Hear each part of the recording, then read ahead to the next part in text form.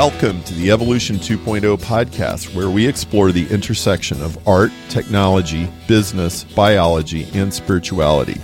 Here you'll discover new trends in evolution that are changing the way we think about everything. This is your host, Perry Marshall, author of Evolution 2.0, 80/20 Sales and Marketing, and Guides to Ethernet, Google, and Facebook. I'm founder of the Evolution 2.0 Prize, a quest for the missing link between earth science, the information age, and life itself. Let's join the conversation now.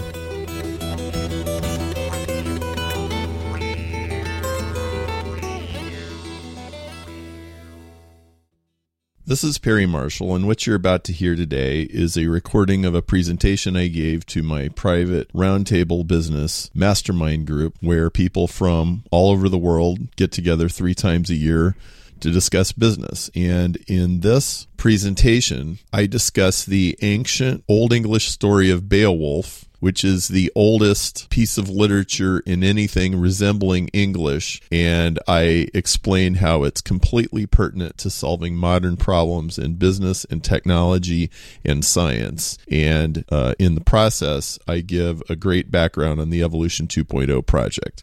And I hope that you embrace the challenge of going to the bottom of the swamp. You should read something written before Gutenberg every day. Why? Because if you can imagine somebody in 1396 writing, "I had sushi for lunch today," there's not a scribe in the world that would copy that onto scrolls and save them in caves and make sure that when Rome got sacked that the information was preserved. And so anything written before Gutenberg is the best of the best of the best of the best. Because every time a city got burned down, that was a rack to shotgun. And 99% of the literature was lost. So all the stuff that we still have that's that old is the top 0.00001% of, whatever that culture had. And in my opinion, it's all valuable. And in fact, modern people often have a little bit of a scorn for that stuff because there's an awful lot of mythology and there's an awful lot of stuff where you can't really tell whether it was an actual historical thing or whether it was just a mythical story or somewhere in between. And so these things get dismissed. When in actual fact, what these stories do is they tell you very deep truths. And I had a really Zen-like experience the other day reading Beowulf, if you can believe it. How many of you had to read Beowulf at some point in high school or something like that? How many of you actually liked it? I liked the movie. Okay. Well, I liked it when it was translated. Right. Yes. Well, yeah. I read it in college, and I got it in. It was either the original English or very close to the original English, and this is the oldest story in any language that can be recognized as English or even any European language. Okay, and it dates to about 500 or 600 AD. And so the original language is really hard to read, and sometimes they kind of force you. But there's actually all these modern translations, and they're really good. And I actually, it was something Fancher told me. He said there's this book called The Heart Aroused, and it explains what the Beowulf story is really trying to tell you. And so this happened to come up because Xander was doing it in school, and we got to talking about it, and he had to write a paper, and we had this whole conversation about it. And I don't really think that most school teachers do a very good job of helping kids understand why you read these stories. They think you're just supposed to read them because. And actually, same with math teachers. Well, you're just supposed to do this because. which drove me crazy. Like, well, what do I do with this? I had vicious fights with my 8th grade math teacher. Well, why do I have to show my work? I can do this in my head. Why would I do all those extra steps? If, what do you use this for? She didn't know. Okay. I thought she should. I kind of thought it was her job to know what this stuff was for. So I was in a war with her. She was in a war with me. Then there was a parent-teacher conference. Then my dad got really pissed off. And then, Dad knuckled down, but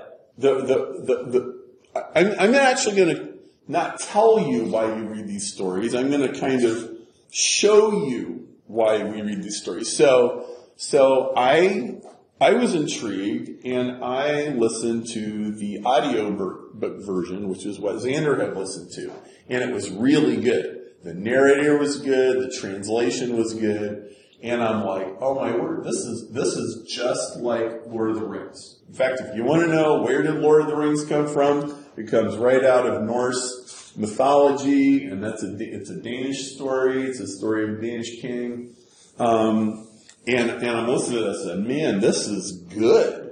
Like, I actually get this time.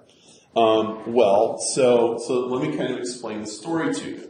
So Beowulf is a consultant. He is. Okay? In fact, if you read it, and you're like, so there's this king, and he's built this great mead hall. Y'all know what mead is? It's like really sweet beer. It's had a resurgence of popularity, I think, in the last few years. I had mead for the first time in Michigan with you guys. And then I'm starting to see it all over the place. So, it's back in style. Big mead hall where everybody drinks. And it was like the best it was the best building anywhere in the land. And all the men, the knights and the men and the warriors and everybody would come and they would drink their mead. But he had this problem is every now and then this monster named Grendel would show up in the middle of the evening, kick down the door, kill a bunch of people, and leave. And this was really messing up the mead hall. This is just not good. Bad for business. Bad for business. Bad for the kingdom. Bad for morale. And nobody can kill this thing. Well, Beowulf is this badass guy, and he lives somewhere else. And he hears about this problem. And he comes with all his men, and he sits down. He's like, I can kill this beast for you. And the king's like, well, if you kill this beast for me, I will bequeath, it's all the flowery language and poetry. I will bequeath you with honor and nobility and gold, and I will give you my daughter, and it's like all this stuff, right? And so, it's like they agree, and well, sure enough, one day, Grendel comes back. And Beowulf starts fighting him, and the regular sword doesn't work, but Beowulf has two things. He has this chainmail that's really badass chainmail, and he's got an iron grip. I mean, when he grabs something, man, he ain't letting go. And so he gets in this fight with Grendel, and Grendel's trying to kill him, but his chainmail is keeping him from dying. And Beowulf, he tries to use his sword. The sword doesn't work. So with his bare hands, he just rips Grendel's arm right off, his arm and his shoulder, just rips the thing right off. And Grendel goes bleeding to death, stomping off into the swamp, and disappears into the swamp. Yay! Beowulf, man, you're an awesome consultant. Man, you are awesome. And so, they do all the cheers and everything's really great until Grendel's mother shows up. And Grendel's mother is really, really mad. And Grendel's mother kills a bunch of guys, and especially she kills the king's best friend, and now everybody's really sad and really despondent. And so now we got to fix this. So Beowulf has to go kill Grendel's mother. So now I'm going to actually read you. Beowulf hastened away and plunged into the lake. So Beowulf's mother lives in a swamp. And the poem actually says, this swamp is so bad that a deer being chased by wolves will not leap into it. It will stand there and let the wolves eat it before it will dive into the swamp. The swamp is bad. Okay? But Beowulf is going to go down to the swamp. Beowulf hastened away and plunged into the lake. He would in no wise wait for an answer. The surge of the wave currents covered the warrior. Almost a day's length elapsed before he could behold the bottom thereof. Soon did she, who for 100 winters had haunted the domain of these waters, grim and greedy, ravenous for gore, discover that some one of the men from above was come to explore this dwelling place of demons. The she-devil grabbed Beowulf. She seized him in her foul claws, but she could not harm him. His body was unscathed. His chainmail shielded him. Through his war shirt, the hateful monster could not thrust her hostile claws. Then Beowulf espied the accursed she-demon of the depths, the fearsome sea witch. He swung his war sword with all his strength, the ring-adorned blade sang a brutal battle song upon her head. But the visitor discovered that the battle blade would not bite, would not end the she-beast's life. Its hard edge failed the prince of heroes in his time of need. This renowned sword had known in times past many a hand-to-hand strife. Often had it sheared through the helmet and armor of an ill-fated warrior. It was the first time that ever this excellent treasure sword had failed its glory to fulfill. Once again was Beowulf resolute, mindful of heroic deeds. His courage was not a whit diminished. The wrathful warrior cast down his sword. The inlaid blade, sturdily wrought and steel-edged, lay upon the ground. In his own strength he now trusted, in his own mighty hand grip. Thus a man must do when he intends to gain unending glory in battle. He cared not for his life. Then did the prince of the war gates seize Grendel's mother fast by the shoulder. To him the struggle was not unpleasing. Inflamed by rage, he flung his deadly foe into the ground. She swiftly gave him requital with the grim grip of her claws and grappled with him. The strongest of warriors, the best of foot soldiers, was then weary with wrestling. He stumbled and fell. Then did the she-beast hurl herself upon the fallen warrior. She wielded her war knife, broad and bright-edged. She would wreak vengeance for the murder of her son, her only offspring. But upon his shoulder lay the woven chainmail. That protected his life against the blade, withstood the entry point and edge thereof. Beowulf, son of Ecgtheow, champion of the gates, would have perished under the wide waters had not his sturdy chainmail armor afforded him help, and had most holy God not brought about victory in battle. Once Beowulf had regained his footing, the omniscient Lord, ruler of heaven, arranged for justice to prevail. Then Beowulf beheld, amidst the war gear, an ancient blade, blessed with victory, forged by ogres. The sword was the glory of the warriors, its edges undotted. This blade was the choicest of weapons, but it was larger and heavier than any man other than Beowulf might wield in battle. The weapon was good and glorious, wrought by giants. The champion of the gates, wrathful and battle grim, grasped the sword hilt with both hands. Despairing of life, he wheeled about and smote the she-demon upon her neck. That blow broke her neck bone. The blade sliced through her body. Foredoomed, the she-monster sank upon the ground. The blade was bloody. The hero rejoiced in his triumph. Then blazed forth light. 'Twas bright within the cavern as when from the sky there shines heaven's torch brilliant. Beowulf looked about his surroundings, then walked alongside the cave wall, raging and resolute. He held the weapon high, hard by the hilt, seeking Grendel. Beowulf wished to repay the monster for the many onslaughts he had wrought against the Danes. So then he cuts off Grendel's head, and he took pride in his sea booty, the great prize he bore with him to the surface. The excellent troop of thanes advanced to greet their leader. They rendered thanks unto God. They rejoiced in their prince. that to see him safe and sound was vouchsafed unto them. Merry and mirthful they returned along the way they had come unto that place. The men, bold as kings, carried Grendel's head from the sea cliff.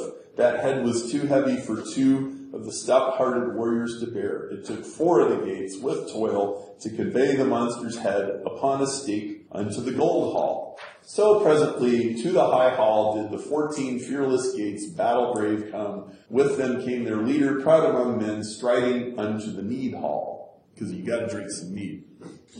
Then did Beowulf, bold in exploits, renowned in glory, courageous hero of the conflict, enter the hall to address King Hrothgar. And then onto the hall floor where the Danes sat drinking was Grendel's head dragged by the hair. It was a horror for the warriors and queen to behold. That was a wondrous sight. They all stared at it with astonishment. So, that is what a good consultant does.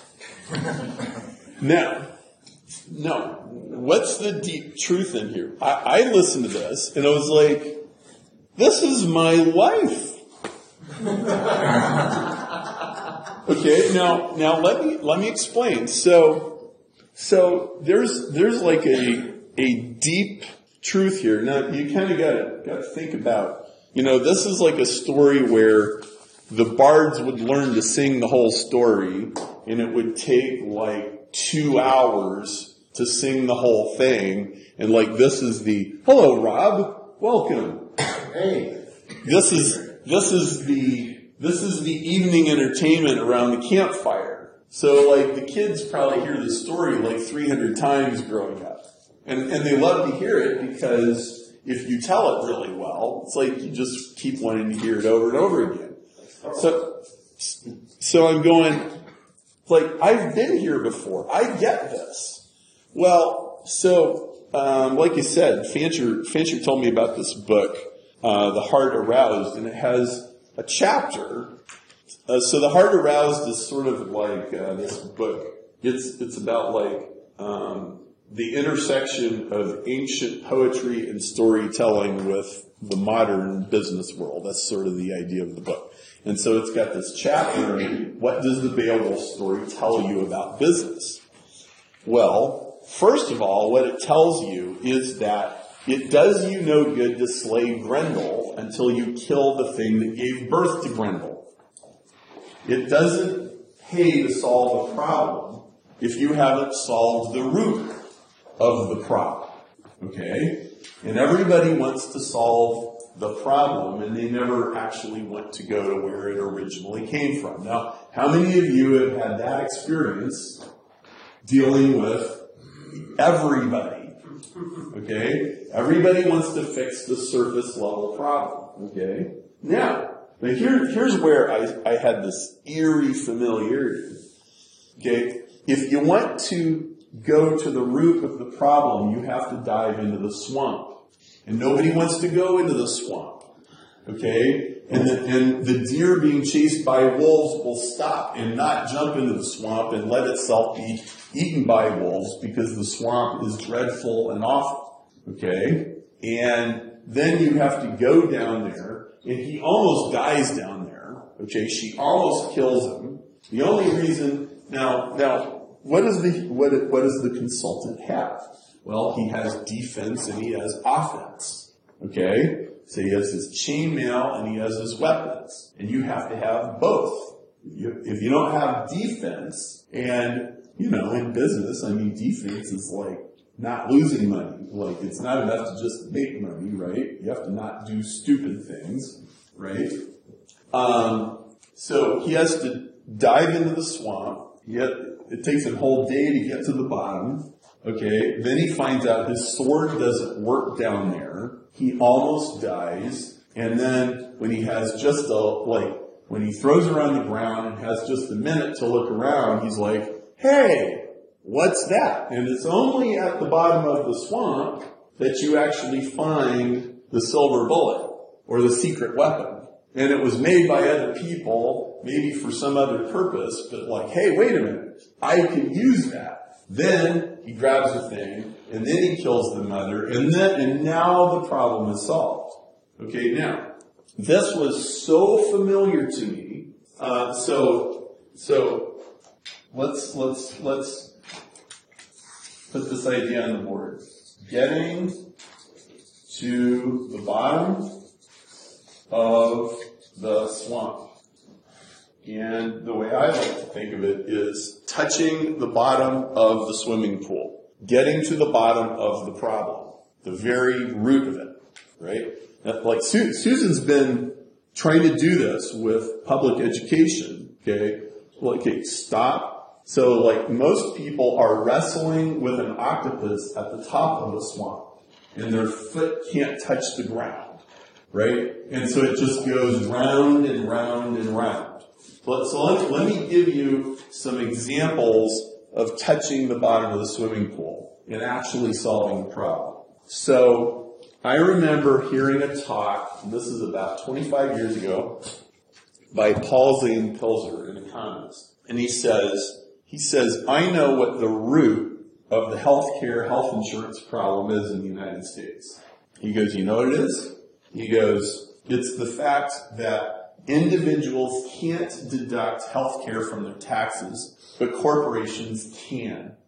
Okay, please explain that as well. So a corporation is a group of people. A group of people can get a tax deduction, but one person can't. Okay, so now you can only buy health care as a group. Okay, and now health care is bought with a group's money. Now, how do people spend a group's money? Very wisely. Right. Yes. Okay. So healthcare is always other people's money. Okay. It also means it's overpriced. If you want to buy it for yourself, it's like 15, 20, 30, 40% more, whatever your tax bracket is. Right? Okay. So you have to be a member of the group to buy the health insurance. And so people don't spend it like it's their own money, right? And not only do they not spend it like it's their own money, they're spending money that's not their own money in crisis situations, right? My dad is sick, my daughter's sick, I'm sick, whatever, okay?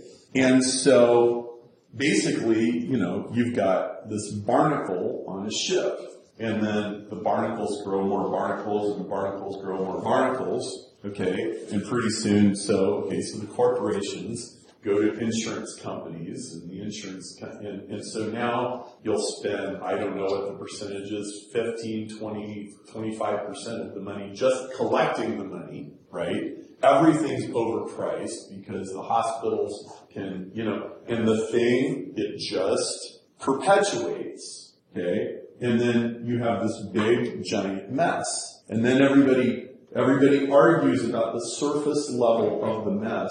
Oh, if we had the government buy the health care instead of the insurance companies buy the health care, or if we just, if we extracted the money from people in a different way, but they never actually solve the root problem. You could either take away the tax deduction for the corporations, or you could give the tax deductions for the individuals, and the problem would begin to unravel itself, because like an individual could have a medical savings plan, right? And maybe, you could have ways for an individual to actually pay for this stuff. And the problem would unravel. But now, in all of the years that you've heard everybody argue about this, how many of you have ever actually heard this explanation for why the problem exists in the first place? It's very rare for people to go to the bottom of the swamp and get to the root problem and then solve the problem. You understand, there's all kinds of barnacles who now have a special interest in holding that in place, right? You have a very similar situation with vouchers and, how school districts spend money. You can't send your kids to where you want to send them. You have to send them to this one place okay? And it's the same kind of a problem. If you gave people the ability to spend individual education dollars as individuals, a whole bunch of problems in the education bureaucracy would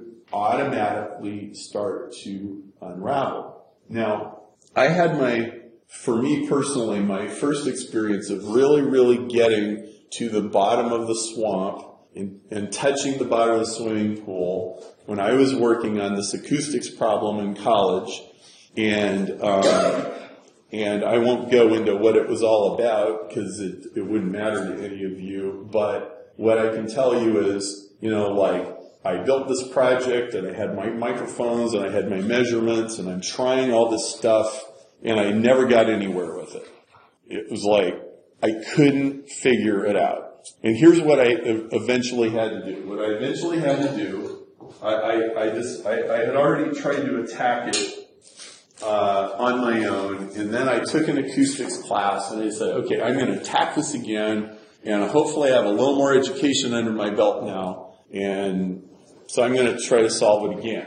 And here's what I had to get down to. I had to get down to F equals ma. I had to get down to force equals mass times acceleration, and I had to take this acoustics problem and start with the most basic fact of physics. Force equals mass times acceleration, and I had to start at the very bottom of the swimming pool and then put a brick down there and then put another brick on top of that, put another brick until I could get all the way to the surface, and I figured it out. It's like, oh wow.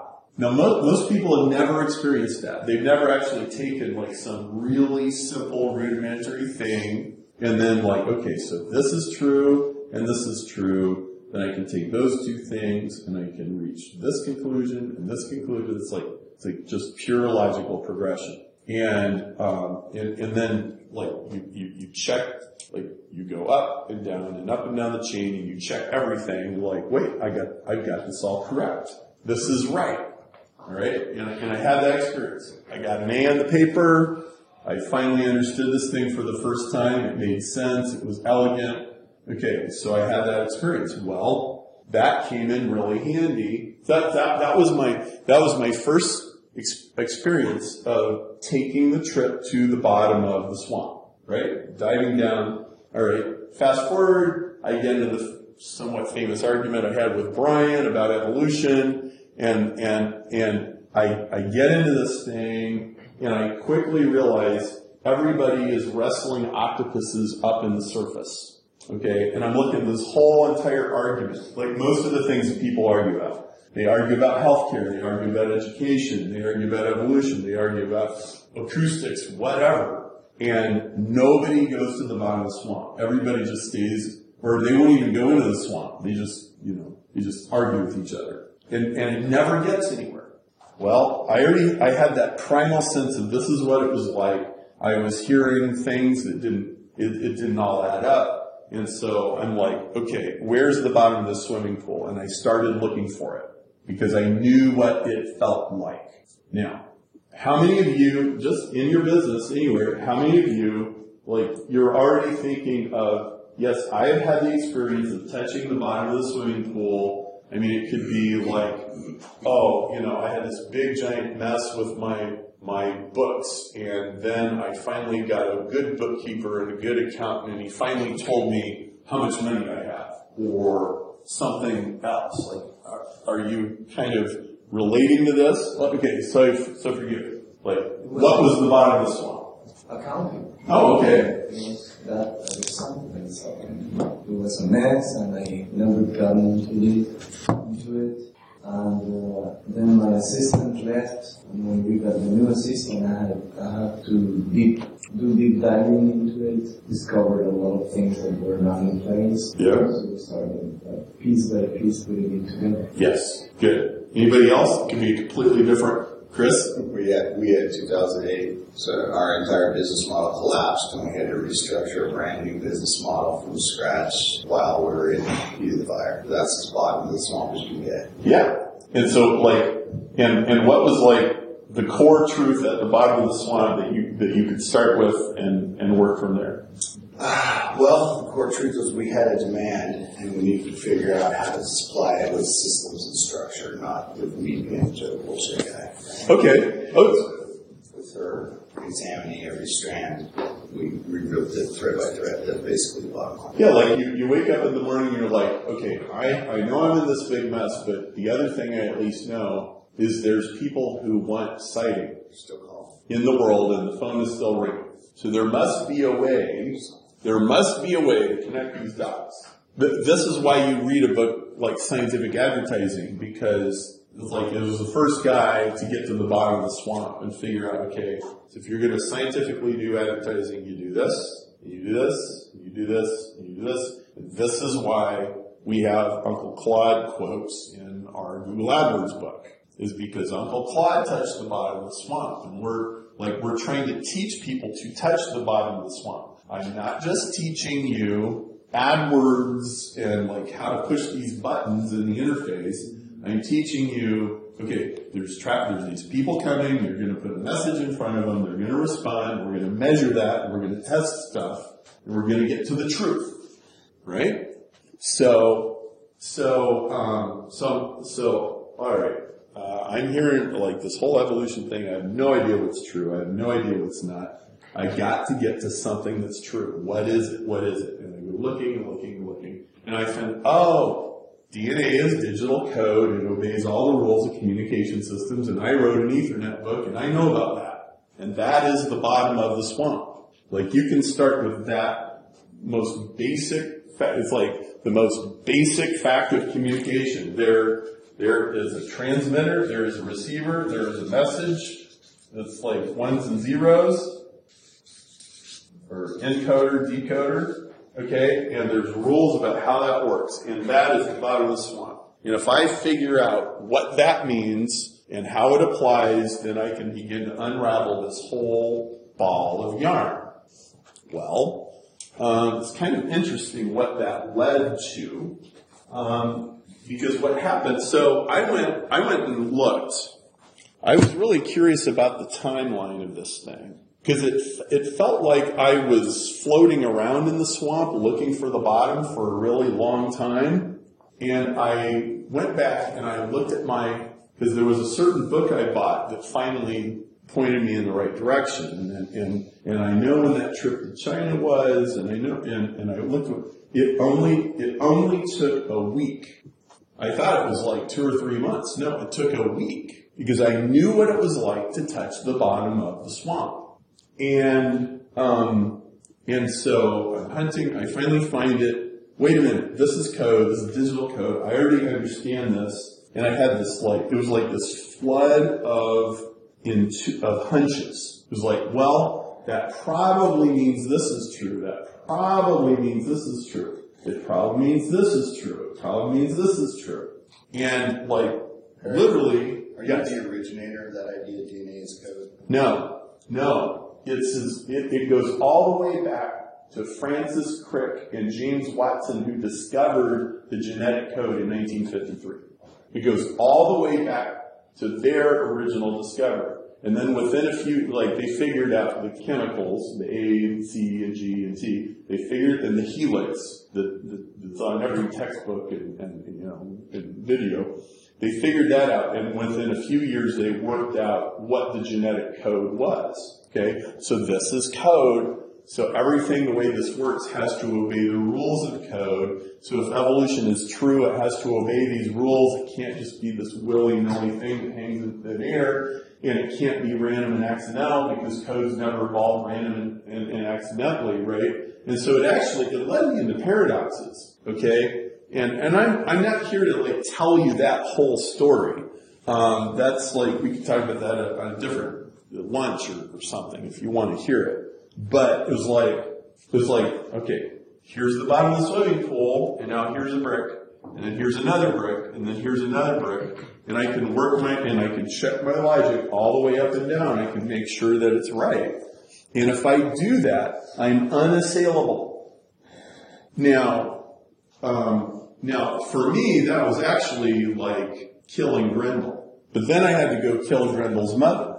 The real trip down, and usually you'll have several versions of this. Usually killing Grendel is a trip down into a swamp. But then that's not actually the root of the problem. And then you're in another swamp. And life is a series of swamps. It never really stops. Okay?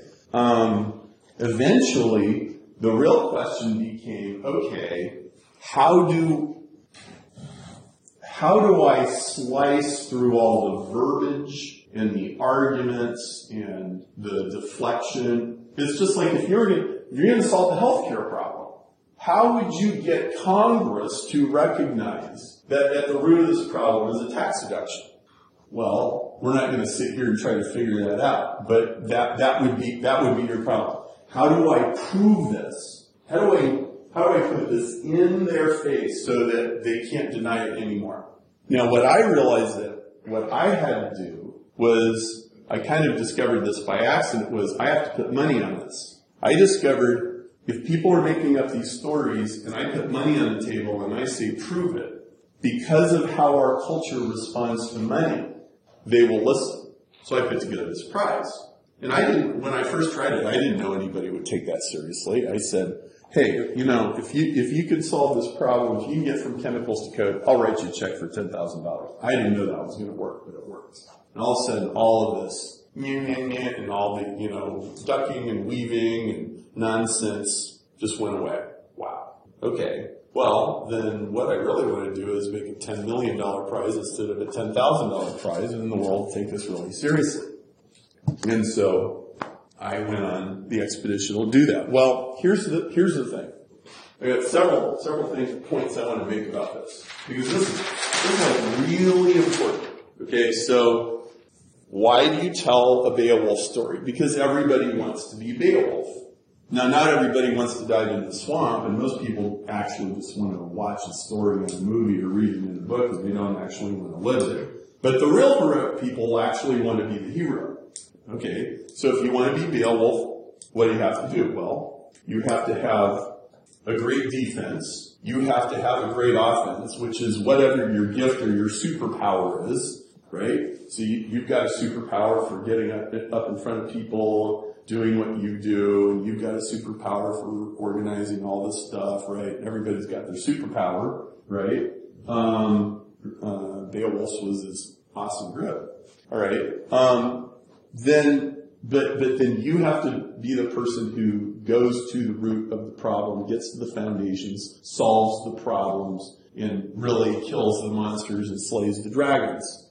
This is why we tell these stories. So, now, when you do this, you'll get the respect of the highest level people. Like, it will take you all the way to the king.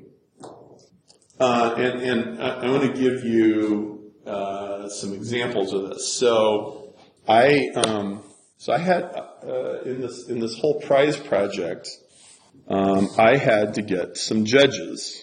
I'm not ready for that. One of my judges is Dennis Noble. Dennis is got a kind of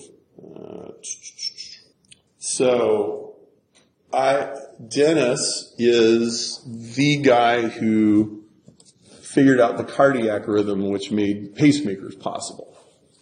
He also made there's a drug for people with irregular heartbeats called Ivibridine, which he also had a key part in developing. He's the first person to model a human organ on a computer, which he did in 1960 using punch cards in the middle of the night in London. And so he's a fellow of the Royal Society. He edits one of the Royal Society's journals. He organized an evolution conference in London last year.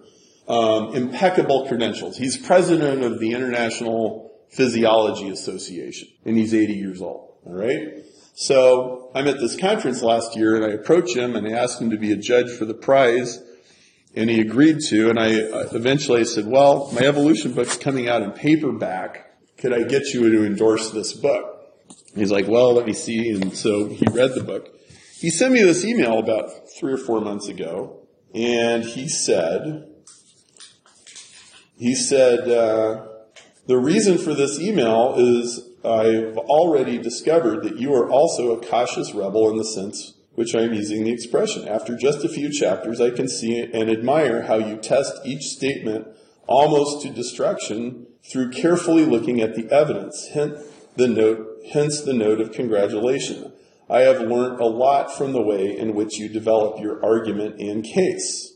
Now that's a high compliment from a guy like that. Now here's what he actually said. Evolution 2.0 is a remarkable, meticulous dissection of the experimental evidence on evolution. Perry starts from information theory and practice. That's one bottom of the lake, right? I started from research on the heart's pacemaker. That's a different bottom of the lake. But we have come to almost identical conclusions. Okay? Now, what am I saying? What I'm saying is, I went to the bottom of the swamp and I figured out I can put a brick right here and it will not move. And it will be right? And then I can build another brick on top of that, and another one, and another one, and another one, and another one. Now, what actually happened was, I was doing this, and he did this, and they actually met somewhere. And we came to, again, almost identical conclusions coming from completely different angles. Why? Because we both started at the bottom of the lake. He's trying to figure out why is a heart rhythm irregular? Well, I'll start knocking out genes and I'll do all this stuff. And he starts figuring out, when he starts knocking out genes, hey, the current gene theories don't work. They're wrong. That means the current evolution model is wrong. So he ends up organizing a whole conference, which created a huge ruckus, by the way. I mean, this pissed off a lot of people. But he had the authority to do it. He was the first person that ever tried to do this that had enough authority to pull it off because he had such impeccable credentials. Now, what am I saying? I'm saying, if you do this, if you solve problems at their roots, if you, plug your nose and go to the bottom of the swamp, you will reach the bottom. And then you can really do something there because you have footing, you have traction. And this is what the Beowulf story is trying to tell you. Nobody wants to go down there. Most people would get killed if they go down there. But if you go down there, and you find the ancient sword. Now, my version of finding the ancient sword was this little $10,000 challenge. I just kind of grabbed something, and it worked. Well, on August 28 at Arizona State University, I announced a $5 million prize. Another guy who read my book is like, hey, this guy's good at going to the bottom of the swamps. His name is Paul Davies, very famous physicist, best-selling author. He's written all kinds of books about cosmology and everything. He's the director of the Beyond Center at ASU. I didn't realize until I got there that ASU Beyond program is really the leading program in the world for the really big questions of science, like where did the laws of physics come from? Where did the Big Bang come from? Are there extraterrestrials? Where did life come from? These kinds of questions. They push harder on those questions than any other university in the world. And Paul runs that program, so he invited me. And so now, I've seen this happen multiple times. I'm not so sure I was aware of this a couple of years ago, but I'm aware of it now, is that if you go deeper into the swamp than anybody else has gotten, or as deep as you can get, the best people in the world will take you seriously and pay attention to you. So I had some interesting things happen along the way.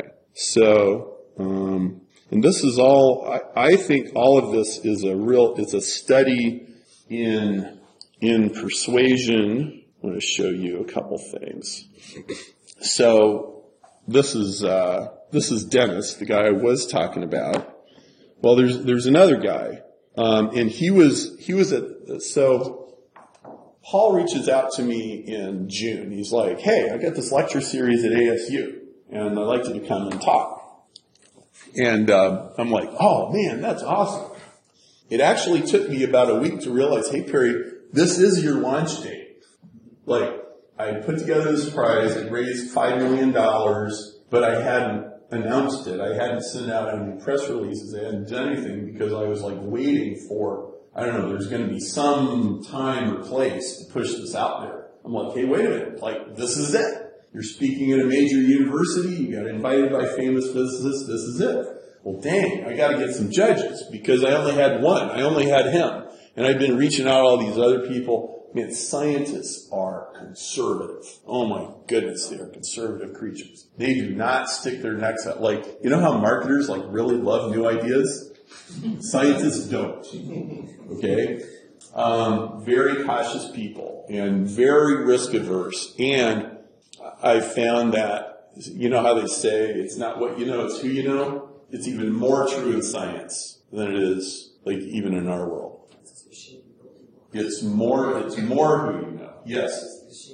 Yes. And if you're shaking the building blocks, you better know some good people, because otherwise they'll just dismiss you. And so I'm like, I got to have at least 3 judges. So I went on this mad scramble to go find more judges. So I'm emailing Nobel Prize winners and physicists and biologists and chemists and professors, and I'm just on this spree. Every day I'm like spending a few hours just, spamming people. Well, 2.5 hours before I went on stage, the number one person on my list texted me and said, I'm in. And it was this guy. This is George Church. He's at Harvard and MIT. He's been involved in just about every major breakthrough in genomics in the last 30 years. He was considered for the Nobel Prize a few years ago. Has written 425 papers and has 95 patents. And when I talk to him on the phone, I go, now, this is controversial, and if you don't want controversy, don't do this. And he goes, I'm not afraid of controversy. Everything I do is controversial. He goes, he would seriously be in favor of trying to create a Jurassic Park. Okay? Really. All right?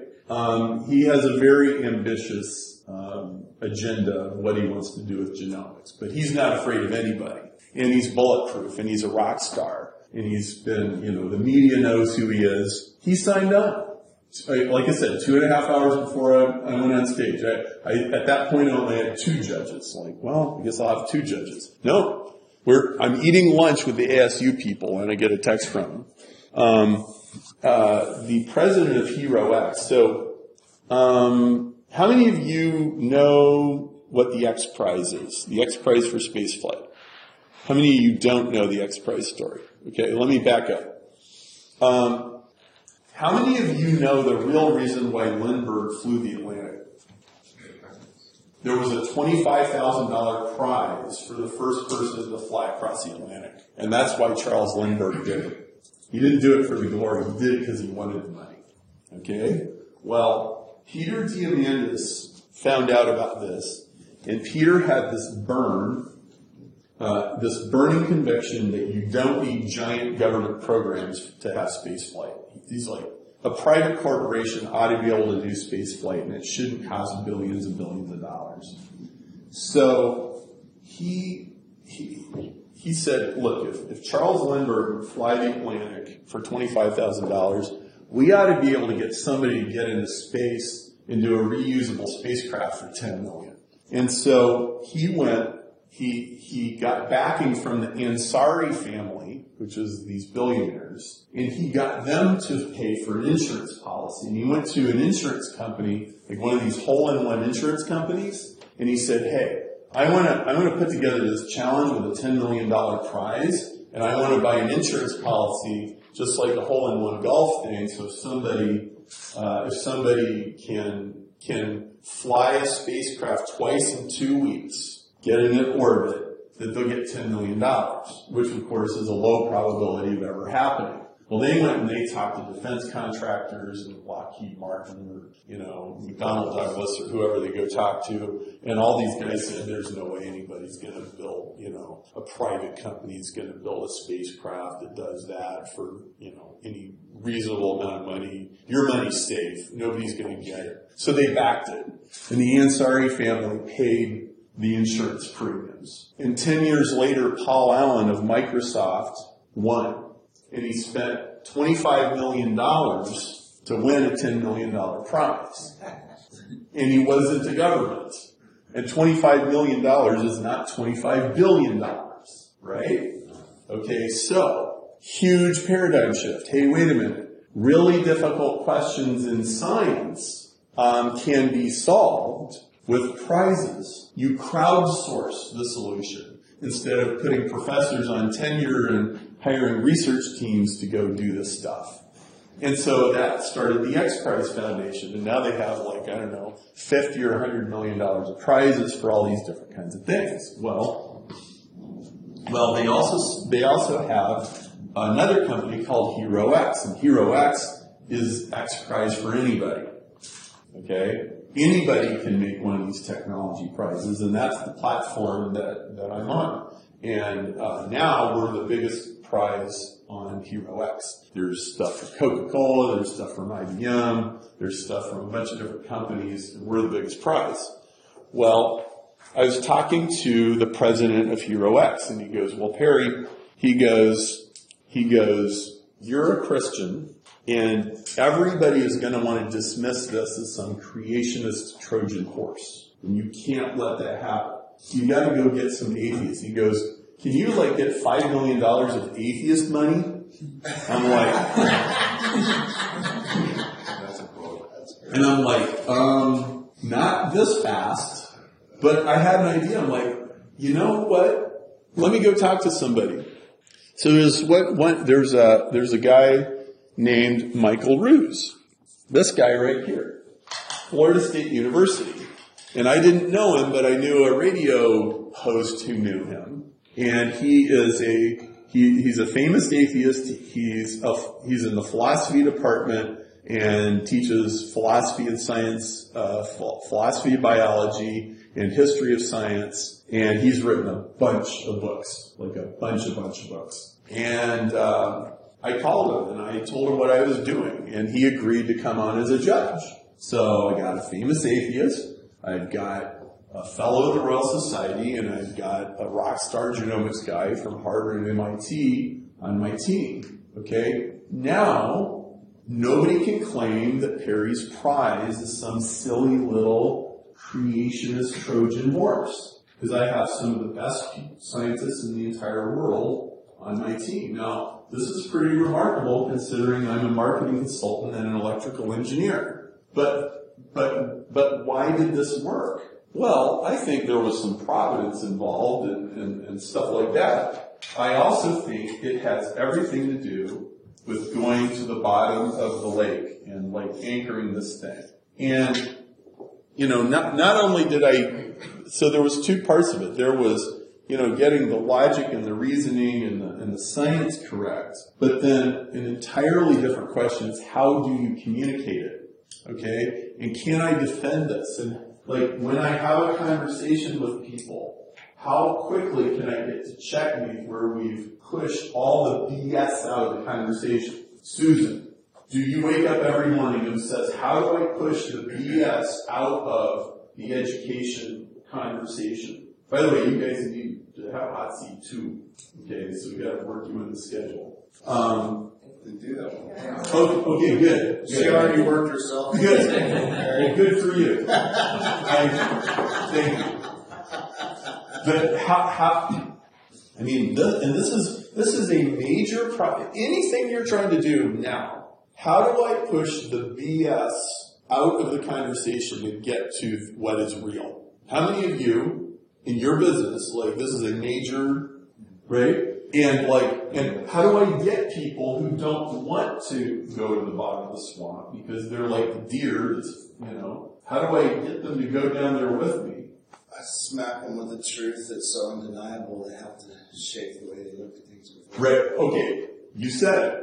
Smack them with a truth that's so undeniable. It shakes the way they looked at things before. That it shakes the way they looked at things before. Now that's what a great marketer does. Okay? So a mediocre marketer just writes clickbait headlines and they get people to click on stuff. A great marketer shakes people to their very foundations. Martin Luther King was a great marketer. Gandhi was a great marketer. Einstein was a great marketer. Edison was a great marketer. And if you go all the way to the bottom of the swamp, and you get to the truth, and then you also figure out, like, what's that sword? Where's that sword that cuts through all the BS so that I can communicate it to the world and prove that I'm victorious? Why? Why what? Well, you're saying it's the building blocks and diving at the bottom of the swamp, and that's for sure. Right. Evolution 2.0 came from a marketer and an engineer because you got a bug up your ass to do it. Right. What is that? I mean, that's the desire part. Like, why would you dive to the bottom of the swamp unless you're in touch with someone? What is that burning need that makes you have to do this? Because that's what's motivating you more than any of this other. Well, okay, yeah. So why is it, let's talk about why this is important. I'll tell you why this is important. So, do y'all know that we can now edit genomes at will just as easy as find and replace in Microsoft Word? We can do find and replace and edit genes as easy as you can in Microsoft Word now. Cystic fibrosis. So, it's called CRISPR. It was taken from bacteria, because bacteria do this. So they basically stole the bacterial system and tweaked it, and like, it's kind of, you want your son to have blue eyes, or you want to fix cystic fibrosis, or you want to do this or that? No problem. Okay? Well, here's the problem. I mean, is that appealing? Does it have a certain amount of appeal? Okay. But do you think there's any problems with that? Okay, now, Josh, how easy is it to write a completely flawless computer program that's only 1,000 lines long? It happens every time. Okay. So there's a book called A Crack in Creation by Jennifer Doudna, who is one of the pioneers of the CRISPR technology. It's a very popular book now. If you walk into Barnes & Noble, it's probably like sitting on the front table. And it's about how we can do all this stuff. Literally on page 4 it says, we know that evolution occurred through random mutations and natural selection, and now for the first time, we're going to take intentional control of this process. She's wrong. She is egregiously wrong, and I know she is wrong because I've been to the bottom of the lake. All those evolutionary steps from the first cell to us are not random. Okay? We barely understand how all that code actually works. I'd say we understand about 5% of it. You want to kill 200,000 people? There's this thing called Gene Drive where they can edit the genes so that future generations will have more edits and more edits and more edits. Okay, so like they can insert stuff that will keep proliferating. Okay? All you need is one bad experiment from somebody who thinks they know more than they know, and you have no idea what you have. Okay, like, well, we're going to kill mosquitoes. Like, that's a big one, right? Well, we're going to get rid of mosquitoes, or we're going to get rid of malaria, or like all these very well-intentioned things. Well, I don't know. I agree malaria is bad, but if you kill all the mosquitoes, like, are mosquitoes an essential part of the ecosystem? Are there things that eat mosquitoes, right? What if you do this wrong? Okay? It's like, you don't want somebody who's never been to the bottom of the lake to be doing this. This is really important. It also affects how people see the world, how they see life. If you think that life if life got to be the way it is through this random, completely accidental, purposeless process, that's a completely different view of the world than saying, no, it's purposeful, it's intelligent, it's more amazing than anything that we know how to build, and we need to respect it. Two completely different views of the world. And this was the bug up my ass. Because I saw people lapsing into nihilistic, like, oh, life is meaningless, based on what they believed about evolution, which was technically wrong, which did not touch the bottom of the lake. It was wrong. Like, no, this is not random, this is not purposeless, this is way beyond anything humans know how to do, and we need to learn from this. I said, if we can figure this out, we will have so many breakthroughs in engineering and technology and medicine and cancer research, you can't even believe it. But we have to figure out how this works. So this became a serious burden. It's like, I have to do this. I have spent so much money on this project and so much time that it has to be done. And it was like, Well, nobody else is doing it. They're not doing it right. I can point to all kinds of people that are doing it wrong. And nobody trying to do what I'm doing has gotten this far. Paperback's just out. I now have endorsements from Oxford, UCLA, King's College London, Oxford, International Review of Cell and Molecular Biology. This is like not what marketers usually do. But I got to the bottom of the lake. And I had serious conversations with these guys. I have coffee with them. I have Skype sessions with them. And like, they know I'm right. And they're pissed off about this stuff too. But they're drowned out by like the social media crowd, if you will. They're drowned out by the really mediocre people that write all the textbooks. Okay? And they know like, we have to figure this out. It's really important. Or somebody's going to make a really big mistake. Like a really big mistake. And so all these things come together. It's like, sometimes Beowulf isn't just a consultant showing up to collect some cash. Sometimes Beowulf is like, no, like we got a monster and we got to kill the monster because if you don't kill this monster, like life is really bad. It's really bad if a monster shows up every 2 weeks, kicks down the door and like kills a bunch of guys. Like this is not acceptable, right? So what is Beowulf really about? It's about solving the problem that gave birth to the problem. It's about diving into the swamp that nobody else wants to dive into. It's about using your offense. It's about using your defense. And it's about finding the secret weapon almost when you're about to die. How many of you have found the secret weapon when you were almost about to die? I mean, isn't that usually how it is? So if in some department of your life you're about to die, it probably means you're about to make a big discovery.